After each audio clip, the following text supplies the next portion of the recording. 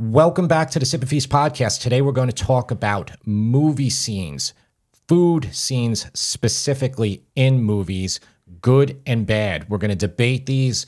There are plenty of them. We thought we did a good job of selecting the ones for today. Tara, what do you think about that? I think we selected the ones that we like personally.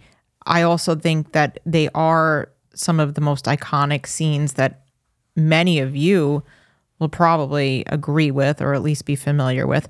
But again, as Jim said, if there's any that we missed or if you want us to talk about more food scenes, let us know which ones you want to hear about. We'll get into that in a couple minutes. Let's just talk about food news really quickly. Tara, what do you got? Today, one of the items in food news is regarding the brand Bon Maman. Are you familiar with that brand, Jim? I'm not.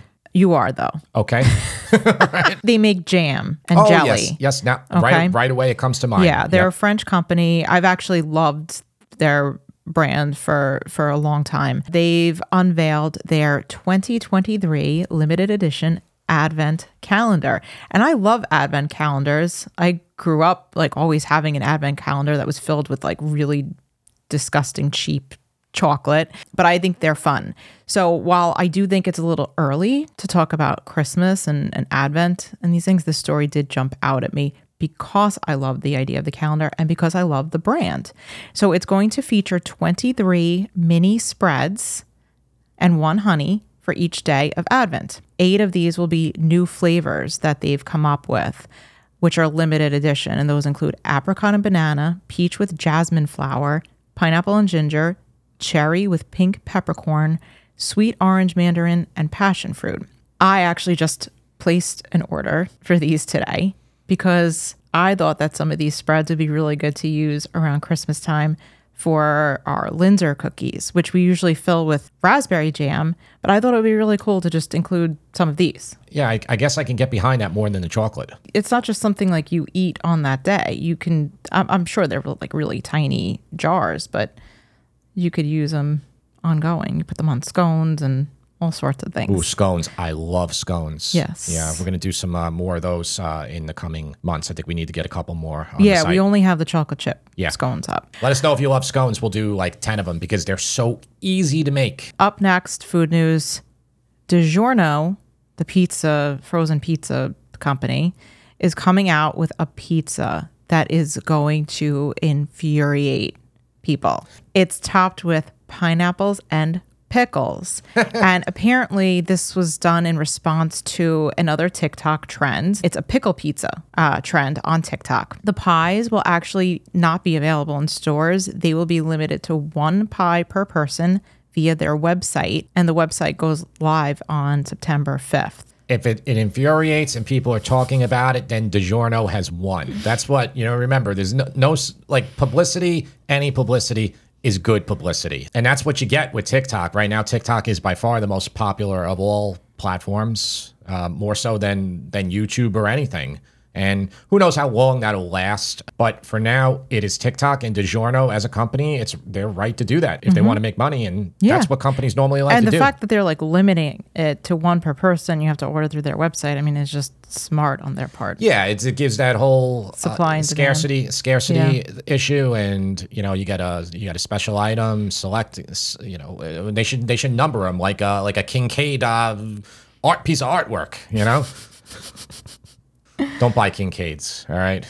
Not a good investment, ever. Let's move on to the topic of this episode, which is iconic movie scenes that involve food. One of my favorite food scenes from a movie, and this particular scene does not involve cooking at all.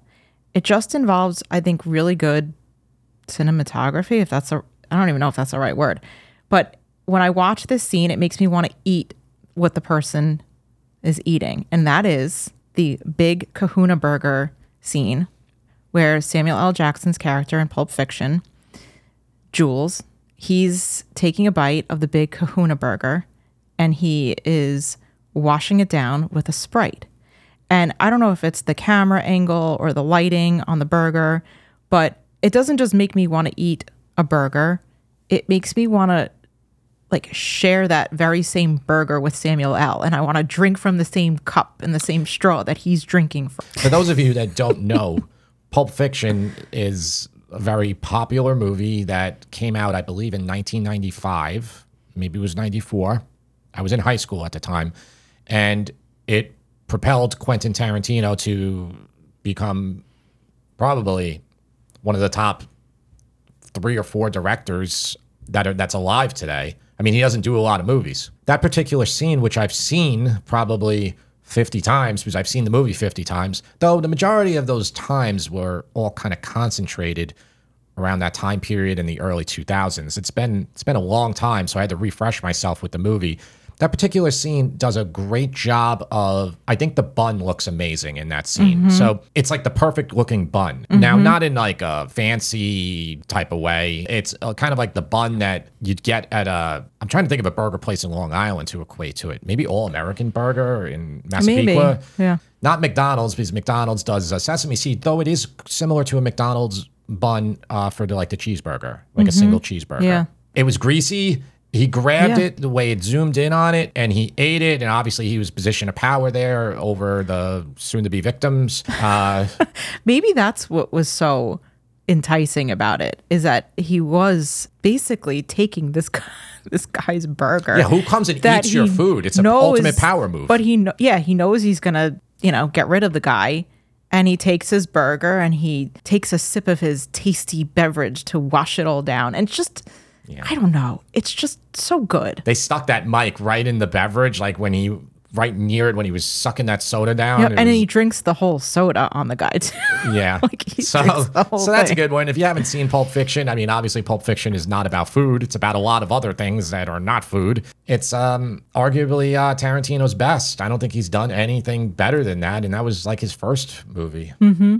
Let's move on to the next one. Next is, I think it's a favorite scene of the both of ours, and that's the Goodfellas prison sauce. Most of these that we're talking about here, we've seen a lot because you're going to say, Jim Tower, you missed this one or that one. Well, we didn't want to just watch that scene right before we did this for you. These are the ones that we can talk a lot about because we've both seen these movies plenty of times.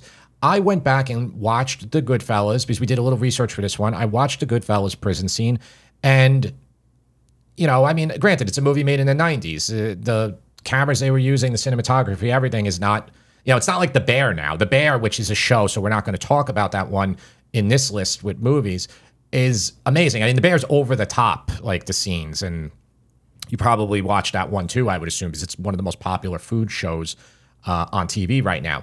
But it's not like that. There's no ultra slow motion shots or anything in Goodfellas. It's very just more about the food.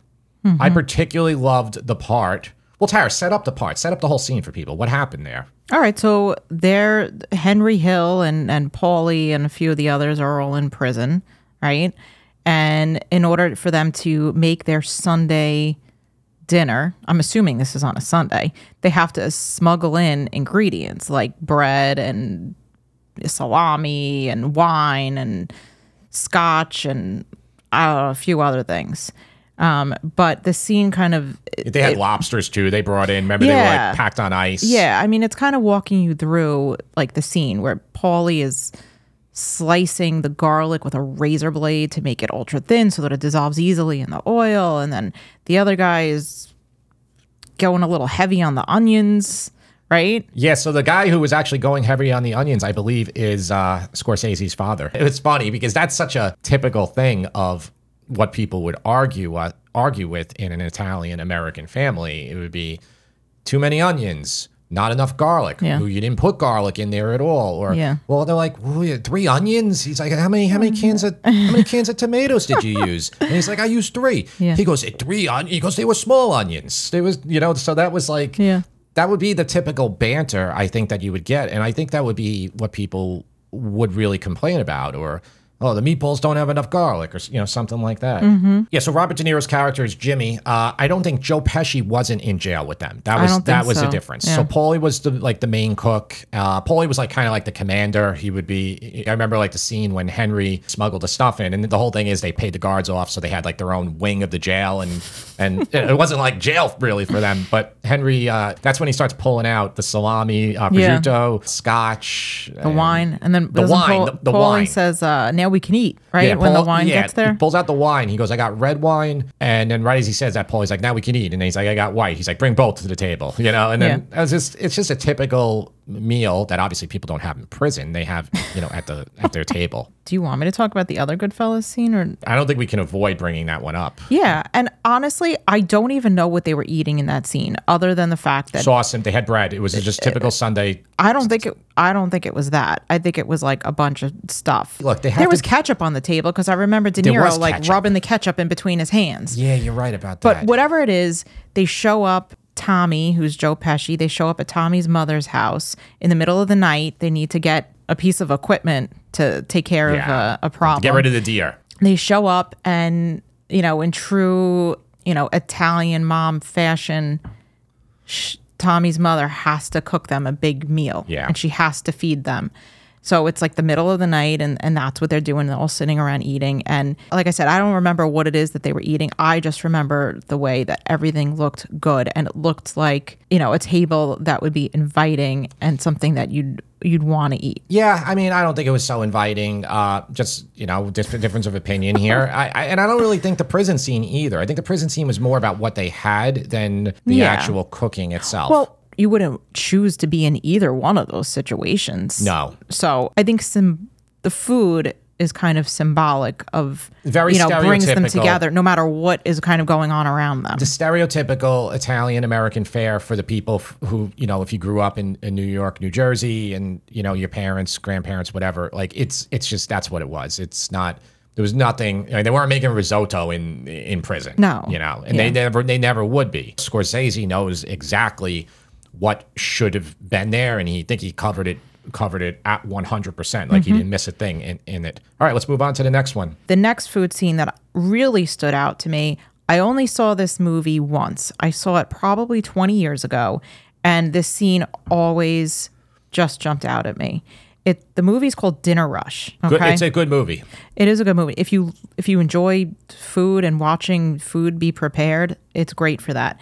But the scene that stood out for me and that I remembered, 20 years later, was the chef was preparing for, I think he was preparing it for a celebrity who was visiting the restaurant, who I believe the celebrity was played. Can I read the whole synopsis for people of the movie? Yeah, go ahead. It's one unlucky evening. Louis Cropa, who's played by Danny Aiello, he's a part-time bookmaker. He discovers that his restaurant has become a hotbed of conflicting characters. In addition to having to please a whiny food critic, who's Sandra Bernhardt, Louis must fend off a hostile takeover from a pair of gangsters to whom his sous chef is in debt. Further, Louis is in an argument with his son, played by Eduardo Ballerini. He's the star chef whose culinary creativity has brought success to the business. So yeah, it's in the kitchen, and it's one night in the restaurant. That's right. So it wasn't a celebrity. It was Sandra Bernhard playing a food critic that he's making this meal for, and it's a lobster with champagne sauce. And in the scene, they show everything in the kitchen. He's breaking down the lobster. He's making the champagne cream sauce. He's deep frying these noodles that when he plates the dish. To give height to the plate. Yeah. So a fancy restaurant, it's not just about the food that's flat on the plate, how it tastes. It's about how it looks. That's right. And then he tops it with caviar and fried vanilla beans too. Yeah. And it's just this outrageous looking. Outrageous is what it is. It was just decadence, over the top decadence that a lot of people wouldn't like. And a lot of people would argue lobster, when you do that, you kind of ruin it. Yeah, I mean, I much prefer lobster just with a little bit of butter. Good movie, crowded kitchen, which would be a typical, it takes place in the city. I think it's romanticized a lot, from Tony Bourdain and from, other people that work in these places. But, you go through the city, it's always the basement where everything's stored and the super tight kitchens and just really hard work for most of the people that work there. And 99.999% of these restaurant workers are not making a lot of money. They're busting their butt every night. It's smelly, it's sweaty, there's roaches. You know, that's just a standard thing about all food establishments. It tends to be glamorized a lot, and it's not as glamorous. And forget about all the drugs and, you know, addiction and all that in restaurants, which Tony Bourdain did a great job of talking about in his book that made him famous. You know, he was addicted. And, but yeah, I think it really set the stage a lot for a lot of the newer movies that are out today, even though it wasn't a famous movie at all. But it was a good movie. Yeah. It's a highly rated movie too. For better or worse, I always look for movies based on what it gets on Rotten Tomatoes. And, you know, that has its own problems because I'm like looking for 2 hours to find a movie. But yeah, that was one when I think Rotten Tomatoes just came out. And I was like, Tara, we have to watch this movie, Dinner Rush. All right, let's move on to the next one. The next one I've got on the list also involves burgers. And you're going to see just how mature I really am when I mention the name of this movie. And it's Harold and Kumar Go to White Castle. Great movie. The whole movie, they're trying to get to White Castle. There's, I guess, only one White Castle in the area. I think it's supposed to take place somewhere near Princeton in New Jersey. And there's only one White Castle, and they spend the entire movie trying to get there. And all sorts of weird things happen to them along the way, including some weird encounter with Neil Patrick Harris. And the guy from Law and Order, who is that guy in the woods. What's that guy's? I don't remember that guy's name. He's a famous actor, too. But there's like 10, 15 different things that happen to them along the way. And at the end of the movie, spoiler alert, they finally get to White Castle. And they don't just order burgers and sit down and eat them. They're almost like worshiping the burgers. Like Kumar is like, he puts the burger up to his nose and he's like sniffing it before he goes. That's such a funny movie. Right into it. And it's a great eating scene. It makes you want to eat White Castle, which I try never to do, because I don't think it doesn't make me feel good when I eat it. It makes me feel good when I eat it. It makes me feel terrible. And just so you know, White Castle is actually, this is odd. It's only, look, that's all it is. So it's it's just a little bit, it looks like it's in New York and New Jersey. I don't know if it's in Maine or anything further north. And then it's the Midwest. So, and then there's one other state in the West Coast, Nevada. They only have 345 locations across 13 states. That was pretty daring that they decided to make a movie for something that is not in a lot of places. But if you had White Castle, you know, because I've done this. I've probably done this probably more times than I care to admit. And this is when I was young. When you go there, you know, you're like 10 burgers. Should I do 12? Should I get the chicken rings? Remember the chicken rings? They didn't even show that in the movie. Yeah. So they're like rings of chicken that have a batter on them and then are fried. It looks like fried. It looks like calamari rings almost. Yeah, but then it's the little onions on the burgers that make them, and they're tiny burgers. That's why you can get 10 burgers, 15, or like Harold and Kumar, 100 of them. You know. That's right. Yeah. All right. Hope I made you hungry there. Yeah. Okay, the next scene I've got is, again, like kind of hearkening back to childhood, and that's Willy Wonka, the Gene Wilder version of Willy Wonka and the Chocolate Factory. And there's a lot of food scenes in that movie, but my favorite is when they first enter the chocolate factory. And, you know, Gene Wilder singing that song, Pure Imagination, I think it's called. Almost everything in the factory at that point is edible. So like somebody's like scooping out whipped cream out of a giant mushroom, and it's just, I don't know, to me, over the top. It is. And everything looks good. Like it's like your childhood dreams coming true. Well, I don't want to keep agreeing with Tara about everything. So this one didn't do too much for me. Even when I was a kid, when I saw it, I went back and watched it again, you know, for this, doing research, and it didn't do too much for me. You're not a sweet person, though. I'm not a sweet person, so that's probably it. I never saw the Johnny Depp version, so I haven't either. I don't know if that's better or not. Well, now there's a Timothée Chalamet version coming out. You probably will know him from Dune. Yeah. Dune, if you saw Dune. But he was in a movie with, who's Michael Scott? What's the actor's name in real life? Steve Carell. Steve Carell. All right. The next one, which I have to admit, I haven't watched the whole movie, but I am going to go back and watch it. It's called Eat, Drink, Man, Woman. And I came across the food scene. There's all sorts of different food being prepared. There's a fish that's getting fried in oil. There's a chicken that's being... Live chicken he takes. A live chicken. He has live frogs. I mean, this is in Taiwan, right? Where this takes place? That's right. Over That's the right. top food. I mean, very well done. I mean, like real gutting of the fish and really putting you there. And the food is just insane. Yeah, he did a chicken. He does the like duck. the whole chicken in the pot. He did the Peking duck. He did the braised pork belly. These are all very famous Chinese dishes. I don't know what he did with the frogs. I didn't see that one. But yeah, and then just the most elaborate spread when they were eating at the dinner table. My whole thing I was thinking was, how'd you keep the food all hot the whole time? Because that's always my biggest problem is how much of a stickler am I for this? It drives you a little nuts, right? Yeah. I feel like everything needs to be perfect temperature for me to have succeeded 100% with a meal. So that was the only thing I was questioning when I just watched the scene again. I was like, how do you keep that hot? You know, you can't put that in the microwave, that stuff. It would ruin it. No. And the kitchen that they had didn't look like there were microwaves there. No, but he had a phone and stuff. So he did have some modern stuff. Yeah. That was really I'll tell you a little funny thing about that movie. So I assume this is how they do Peking ducks a lot in China, but I have a smoker. It's called the Pit Barrel Smoker. So Pit Barrel is a relatively new company. They've probably been around for 10 years. This film was made in 1994. He basically did the Peking duck in something a barrel, you know, with the hooks and everything that looked exactly like my smoker. So obviously Pit Barrel borrowed the design, which, you know, I think it's a stretch to say it's a design, but it does the job. It smokes really well. So you hang your meat by a hook and then you put it on, basically it's a piece of black rebar for the Pit Barrel one. And you could do ribs, you could do chicken, you can do duck, which is what he did in the movie for the Peking duck. But Peking duck is a big, big task. Chinese restaurants, I believe, use a commercial vacuum. It detaches the skin from the meat without pulling it off the duck completely.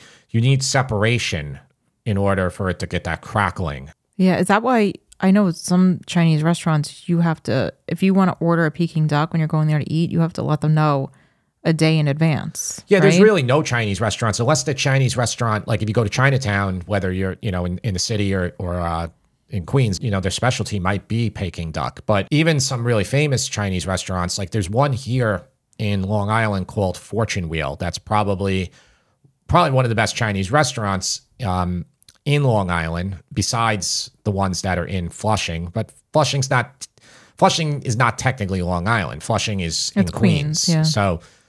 And I think Flushing is like a Korean population more than Chinese. Yeah, I mean, it has both. You know? Yeah. I think the famous YouTube channel Meng Chi, which is a Korean food, I think that's where she's filming from. Oh, really? Yeah. Oh, that's She's in cool. the city somewhere, you know, but I don't know if you've seen that channel, and that's a great channel. She's so cute. All right. So my favorite movie for food, and just a great movie in general, is Chef. I agree. And that is with Jon Favreau, John Leguizamo, Sofia Vergara, and I can't remember the actor's name. Scarlett Johansson.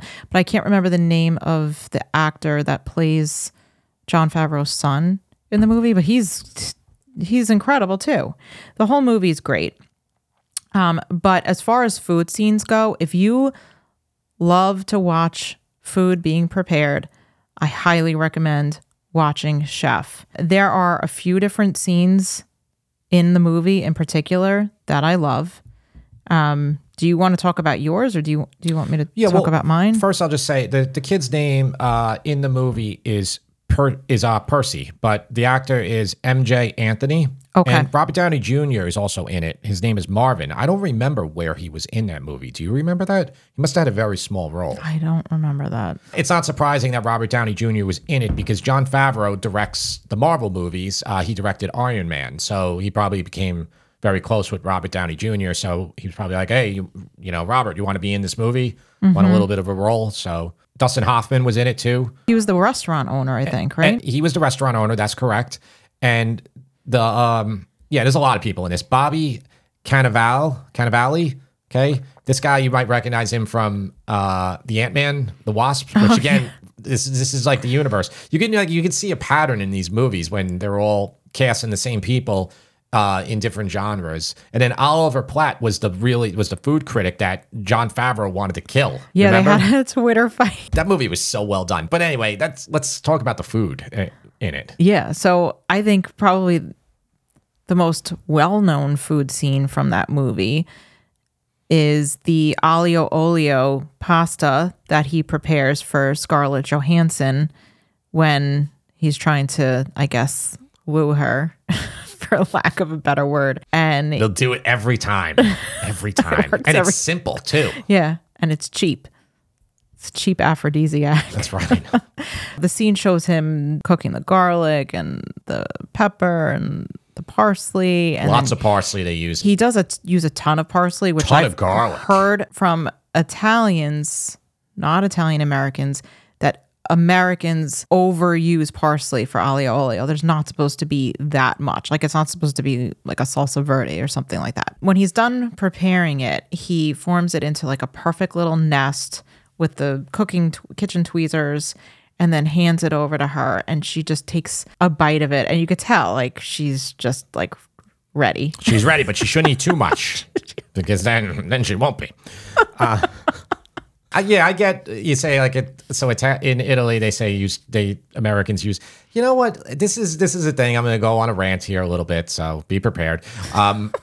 There's no perfect way to do anything, and you should not assume just because it's been done a certain way in, say, Italy, because that's obviously an Italian dish. It can be improved on. Everything can be improved on. Everything can be remastered. Everything can be deconstructed, can be redone. We are not at the pinnacle of cuisine anywhere in the world, period. We will be making better food and probably better food movies, sorry to say, Jon Favreau, in the years to come. I would hope so. I would hope that, we're not at the pinnacle of everything. I mean, we could be at the pinnacle of some things, but, I would say with food, I'm always looking to try to do things better and differently. That's the point. Yeah. You're not destroying the culture either. You're just doing a reinterpretation of it. But that is a big part of why we always say our food is Italian American. We like to sidestep and avoid the angry Italians. That's right. Yes. I mean, I kind of agree with them there. You shouldn't have too much parsley in it because then it could overwhelm. But maybe Scarlett Johansson really liked parsley, and Jon Favreau knew that, and he wanted to do it. Parsley is kind of like it's a freshness herb. It's not that much of a taste herb. Yeah, I like it. I do. I would, if he handed me that bowl that he made with all that parsley, I would eat it. Let's talk about some other parts of that movie, not just the aglio olio. Yeah. So one of my other favorite scenes is the grilled cheese sandwich he prepares for his son. It's what you would expect a chef to make for their kid. It's not just like a couple of Kraft singles slapped between two pieces of white bread. I think he used like 3 or 4 different cheeses. He made it perfectly. It was crisp. He used his giant chef's knife to cut it in half and give it to his son. Just overall, a well-done food scene and a grilled cheese sandwich that I would just love to eat. It's the simplest things that you can spend a lot of time on to perfect. Yeah. But yeah, what can make it better grilled cheese? It's the type of cheese you use, obviously. Yeah. I mean, that's the single most And the important bread. thing. The bread, the thickness. Now, a lot of times people will use mayo, believe it or not, in restaurants. You get a better, easier grilled. The butter sometimes can oversaturate and take a little bit too long. It's also the cut you do. Do you do a flat cut or do you do corner to corner? Because honestly, the corner to corner, when you bite it, that textural bite is a little different. You're getting that end right away. So Yeah. these are just those little things. Yeah. Now, what do you serve it? Do you serve it with tomato soup? Grilled cheese just tastes better with tomato soup. It does. That's a good combo. That's a classic combo. Another great scene from Chef is when he's teaching his son how to make the cubanos. And I'll mention one more scene that I loved. Actually, there's 2 more, but this one is more involved. It's the scene where they get their food truck up and running. They're going to sell the cubanos, and he's teaching his son how to use the panini press to properly make the Cubano sandwich. So he makes it typical. A Cuban sandwich, I think, usually includes. That's what Cubano is. It's a Cuban sandwich. Yeah, it's usually baguette, but it's got ham. Actually, I don't know if it's baguette. It's ham. It's roast pork, pickles, Swiss cheese, mustard, Yes. and then I might be missing something else. No, I think that's everything. And then it's put in a panini press, and then you eat it. But what he did with the first one that they made, he cut it into 3. Jon Favreau, John Leguizamo, and MJ Anthony, they all eat it together. It's delicious. And then they go ahead and they make it for the rest of the guys that helped them clean up the food truck. And they're wrapping it in the parchment paper. And it just, it looked, I mean, that whole movie is just, you want to eat everything in that movie. They had the right consultants on that movie. It was like food industry experts. Everything was perfect. I thought it's a great sandwich. I don't really know how to improve it. I think one thing that could improve a Cubano going right away would be some pickled onions on there. I think that would kind of, along with the pickles, I think that could elevate it a tiny bit. Yeah, but then you're messing with tradition. Then you're messing with tradition. But again, that's back to what we were saying before. Are you allowed to? Are you able to do it? You know, if you do it now, in the PC era that we're in right now, people will say you're culturally appropriating something. You know, Jim, you can't do that. You're not Cuban, Jim. So honestly, that's part of the reason why I don't make some recipes and whatnot. But if I did that, obviously I would give proper attribution and say that this is just my interpretation of it. It's inspired by. Inspired by. Right. Yeah. That's kind of my list of some of my favorite food scenes from movies. I know that there are others that we do need to watch. For example, I think The Menu is a movie, and then Big Night, they make a timpano in that movie. We have to see both of those movies. That we need to watch. Very far apart. Big Night is 1995, and the other one, what is it, the other one? The Menu? The Menu is 2022, so those movies are almost 30 years apart. I wanted to spend a few minutes and just talk about some of the, worst, or not worst, but maybe... Overrated. And one thing I was struggling with is because there is an extremely iconic and memorable food scene from one particular movie. It's not food that I'd want to eat, but the food scene was done really, really well. What is it? I don't know if it should fall in the best or the worst. And that's Indiana Jones and the Temple of Doom. It's a good and bad scene. It's not, you don't want to eat that food, but it's an unbelievably well done scene. Yeah, it's memorable. And it's meant to turn the viewer off. Yeah, right. You're not supposed the to whole like those scene, worms. It's a snake. So there's an eyeball soup. There's the snake surprise. There's the bugs that the guy sucks the filling out of the bug. It looks like a breadcrumb mixture from an artichoke or something. He's sucking out of this beetle's butt. And then it's the eyeball soup. Oh, and the monkey brains. And the chilled monkey brains. Chilled monkey brains. Chilled a monkey brain. Oh, you did it better than me. Yes, because I've seen the movie 1,000 times and I could recite the entire thing start to finish. Anyway, so the whole time, Kate Capshaw is her character. She's getting ready. She asked if she could borrow Short Round's hat so she could puke in it. It's just her being repulsed by the food in that particular scene. And then later, Indiana Jones brings her a plate of fruit. So she's very happy and she eats an apple. And because that's filling her up. Do it again. Chilled a monkey brain. Anyway, I don't even know if those foods are actually would be served in setting. It's a royal banquet for a Maharaja. Yeah. Of course snakes are eaten. Of course, organs of monkeys are eaten. I just don't know if they're served in that fashion. Let's talk about some of the other bad ones. Okay. Christmas Vacation. Oh, the Jello. The dinner scene. The Jello mold. The Jello mold with cat food on it. The turkey that deflated. That was put in too early. I don't think it's bad. I think it was well done. The scene was well done. Yeah.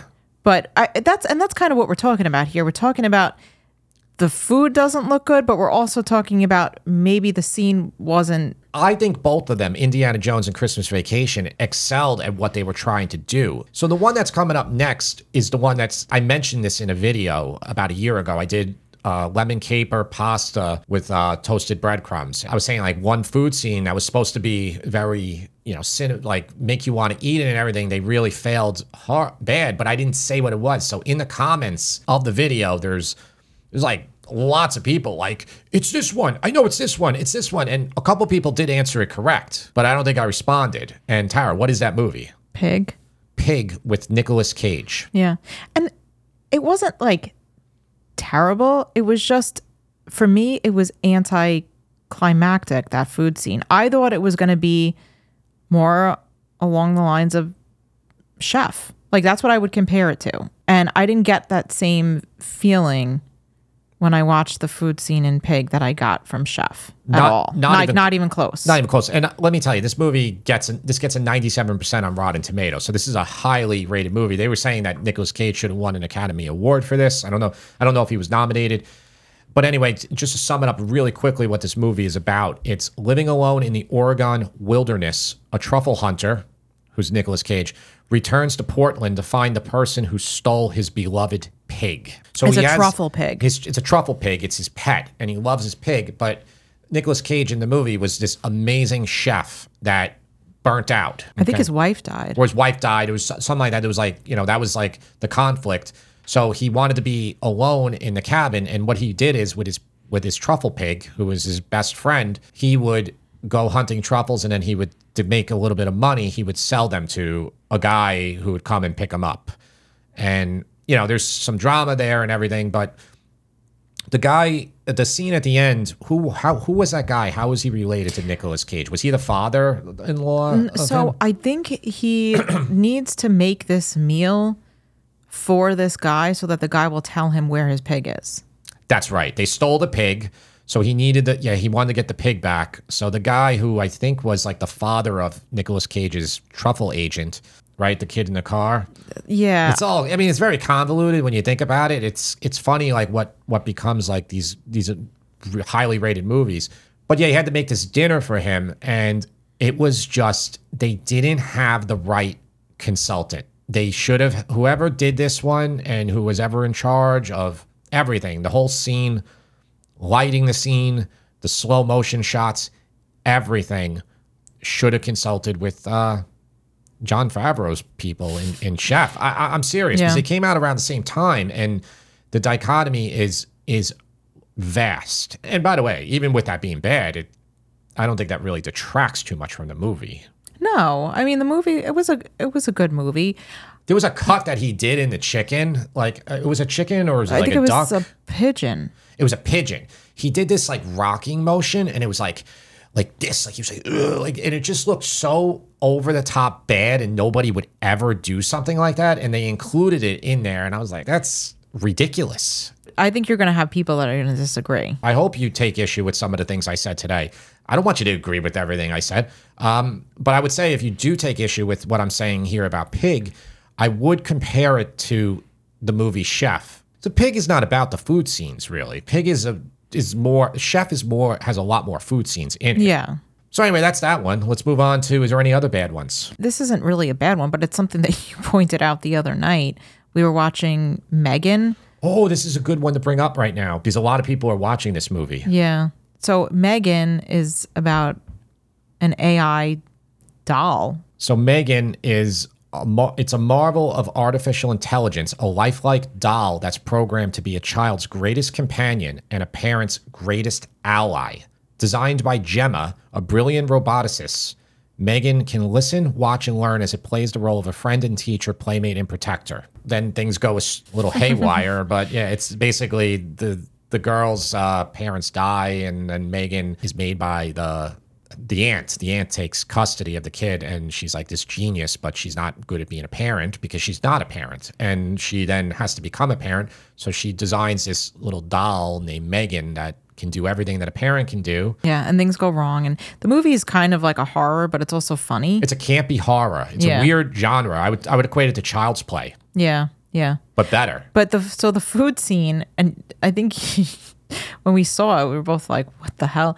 There was a scene where the little girl in the movie was eating a hot dog, and it looked like the most unrealistic fake hot dog ever. Everything else about this movie was really top notch. Yeah. The cinematography was great, and you don't really get this much good stuff in horror movies. Horror movies tend to be, I don't know, they're not so good, and they're just not. We watched a bad one last night.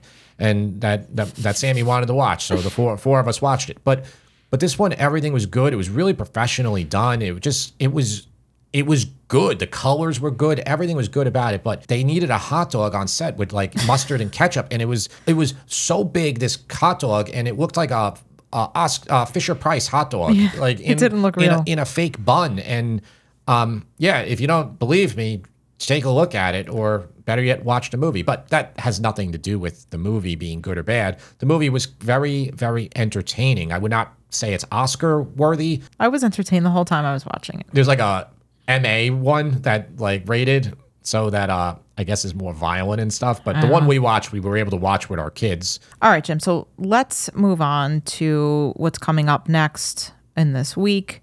The video, Thursday's YouTube video will be, well, you haven't decided. You're kind of in between two right now, and that's cucumber salad and salmon oreganata. Many of you really enjoyed the whole New York Deli series we did. So we did potato salad, macaroni salad, and the most recent one is the coleslaw. I was very surprised that you enjoyed them as much as you did. So, and I showed the cucumber salad that I was just working on as just a regular print recipe on the website, and so many people in that video, over 100 people, asked for that cucumber salad. So when you say something, when you want something and you tell me like that, that will probably be the video that will come out. If for some reason it doesn't, it'll be salmon oreganata. Yeah. And then up on the blog for this coming week will be French onion soup and beef burgundy, 2 French recipes. I shot both of them recently. They're both pretty involved, as is all French food. It's like takes just longer than doing Italian food, say. So there are a couple ways to speed it up. I've heard you can do them in a sheet pan in the oven. I heard you can do it in an Instapot or a slow cooker, but we're going to do it the old-fashioned way. We're going to do it in a Dutch oven, and you kind of have to be there so you don't burn your onions. Delicious though, soup. And as far as the beef bourguignon goes, I have a feeling you will notice that mine is more simplified than some of the other recipes, and probably going to make a video for both of them too. But they'll be on the website weeks prior to video form. All right, let's move on to questions. We have a question here from Jeremy. Jeremy wants to know if you've ever watched Chef Jean-Pierre and if you enjoy his channel. He thinks that you might have the same haters since Chef Jean-Pierre points out that you can substitute an ingredient and don't need to follow a recipe 100%. So do you watch him and do you enjoy him? I have watched him. I think he's really entertaining. I can see why he's becoming very popular. He's a professional chef, Chef Jean-Pierre. So he's correctly calling himself a chef. And he's very entertaining. I've learned a lot from him. And it's funny that I didn't know that he says about substituting the ingredients so much. But I get what you're saying about the haters. I think the haters for that, they want certainty. So if you give them the ability to substitute, that creates ambiguity. They want to have it certain ingredients so they can place the blame squarely on you when they mess up the recipe. That's what I think. Yeah. Yeah. So, but I mean, I really try to empower you. I want you to substitute, and I try to give a lot of options on the fly. So that's another thing I noticed, because his videos are similar to mine. I wish I had his setup, because he's got a 6-burner stove in the island looking at the camera. I love how he has everything set up. So to try to simulate kind of his setup, I have the little butane burners that I use, because I want to be talking to you. I don't want to be doing a voiceover to you like so many other YouTube channels do. Those other voiceover channels, they get more views and they do better with YouTube because there's nothing. Every single sentence and breath is edited. So it's like, you'll be like, I got to watch this over and over again. There was no time out, versus my videos and Chef Jean-Pierre. Chef Jean-Pierre's cracking jokes a lot of times. Like, I watch him. He's like doing his dances and whatnot. That's what I like. I'm going to continue to do what I like, and views be damned. I like to have that personal relationship with you. We're cooking the thing together. That's what I want. It's basically old school Food Network before the Food Network went to shit, I like Chef Jean-Pierre. I think he has really good energy in a positive way. Like, he seems like someone that's not intimidating, and he makes cooking not intimidating. And he comes from a position of knowing what the hell he's talking about. He's not gonna care if some 24-year-old from a Reddit thread comes into his comments and goes, "You don't know anything, Chef Jean-Pierre. I heard from blah blah blah blah blah that you're not doing it in an optimal way." He's probably like, "So do it the way you want to do it then." Like he's like, "I've been a chef for 40, 50 years. Like, you're gonna tell me that I'm doing it wrong?" And that's the greater point. There's a dozen ways to get to the finish line. All right. The next question is from Gary, and this is in response to the food fears episode. Gary shared that his cooking fear is deep frying. So he'll usually just avoid it and leave it to the restaurants. He feels that if you're not doing a lot of frying, using all that oil seems very wasteful. So what do you do with the leftover oil? And do you have anything that you could suggest to remedy Gary's fear of deep frying? So, Gary, I get it. I can see how that's intimidating. Is it intimidating or more he just doesn't want to waste the oil? It's both. I think it's both. If you're scared of the oil, you should rightfully be scared because you can really hurt yourself. And whenever I deep fry, I make sure the kids do not come in the kitchen. I let Tara know I have my Crocs on. I'm not kidding. Or some other shoe with good grip. You do not want to slip when you're frying. You know, safety wise, on a regular stovetop, you could put the oil pan to the back of the stove and do your frying. You're going to get a lot of splatter anyway, so stuff is going to go all over the place. As far as doing the fry, I could see what's intimidating is about getting the target temperature correct, which is about 360 to 380 degrees you want to be at. Once you put something in the oil, the temperature of the oil is going to start lowering. It's just basic physics. You know, you're putting a large amount of cold stuff in the oil. It's going to lower that oil temp.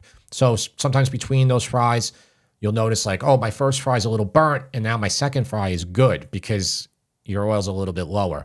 If you go a little too low on your oil, it'll start to get a little soggy. There's some variables here, but overall, I try to instill in the videos, once you know your setup, you're going to be really good at it. So for me, when I'm doing that oil and say I put it in a Dutch oven, an 8-quart Dutch oven, and say I put the oil 3 inches high, I know it's going to take about 13 minutes for it to get to 370 degrees. And I know it's going to take about a 5.5 on my temperature dial. Okay, so that's a tiny bit above medium. And that's going to get me to that target temperature because I've been doing it there for a long time. So on your stove, you'll know that too. As far as saving oil, I recommend you do save your oil. You strain it when you're done. Oil that you fried fish in, that can be problematic. It will make your next thing smell like fish. But not too much as long as you strain it properly. And you can do a very fine mesh strainer, like a cheesecloth, where you can really remove all the impurities from the oil, and you pour it back into the bottle or another bottle, and you will have oil that is ready to go again. You can mark that bottle and say for frying. You can do that a couple times. Most people, especially like how my grandmother did it and, you know, the Depression era cooking, that is definitely what they did. Reusing the oil. Yeah. And it's not like, you know, if you're going to keep throwing away that much oil, it's very wasteful. Mm-hmm. Did that answer all the question there? Is he worried about disposing of it or anything? Well, he did say, what do you do with the leftover oil? So I think you did answer in that you can reuse it, but what is the best way to dispose of the oil? Because obviously you cannot pour that down the drain. Definitely don't pour it down the drain. It will clog your pipes. What will happen is a film will be created in the pipe and it will keep getting thicker and thicker. Eventually you won't have any room to get for the water to go down your pipe. You can, if you call your local sanitation department wherever you live, they're going to probably give you the same advice that the one here does, is that you can just throw it in the garbage. So they'll say put it in a bottle. You know, if you let it cool completely, you can put it in like a Ziploc bag, and then you put it in your garbage and you throw it out with your garbage. They have places now that will come and take your oil from you, but they probably have a minimum where it's got to be like 5 gallons or something. And they'll use that for like environmentally, like they like recycle the oil. They use it for another purpose. Yeah, I mean, a lot of restaurants do this. Okay. Like Chinese restaurants that are frying all the time. You know, they're supposed to. In fact, I think a lot of municipalities are like forcing restaurants to abide by these rules too. Huh, I didn't even know about that. Yeah. So, but for a home cook, what's going to happen, Gary? Most likely, you're going to fry once. You're going to then fry maybe a month later. I mean, you're not going to be frying every day. So I can also see how you don't build up like kind of the muscle memory for that to keep doing it. You're a little intimidating by frying too, right? Yeah. Like deep frying. Yeah. I don't really enjoy deep frying. I've used the deep fryer for things like when I've made donuts and a handful of other things.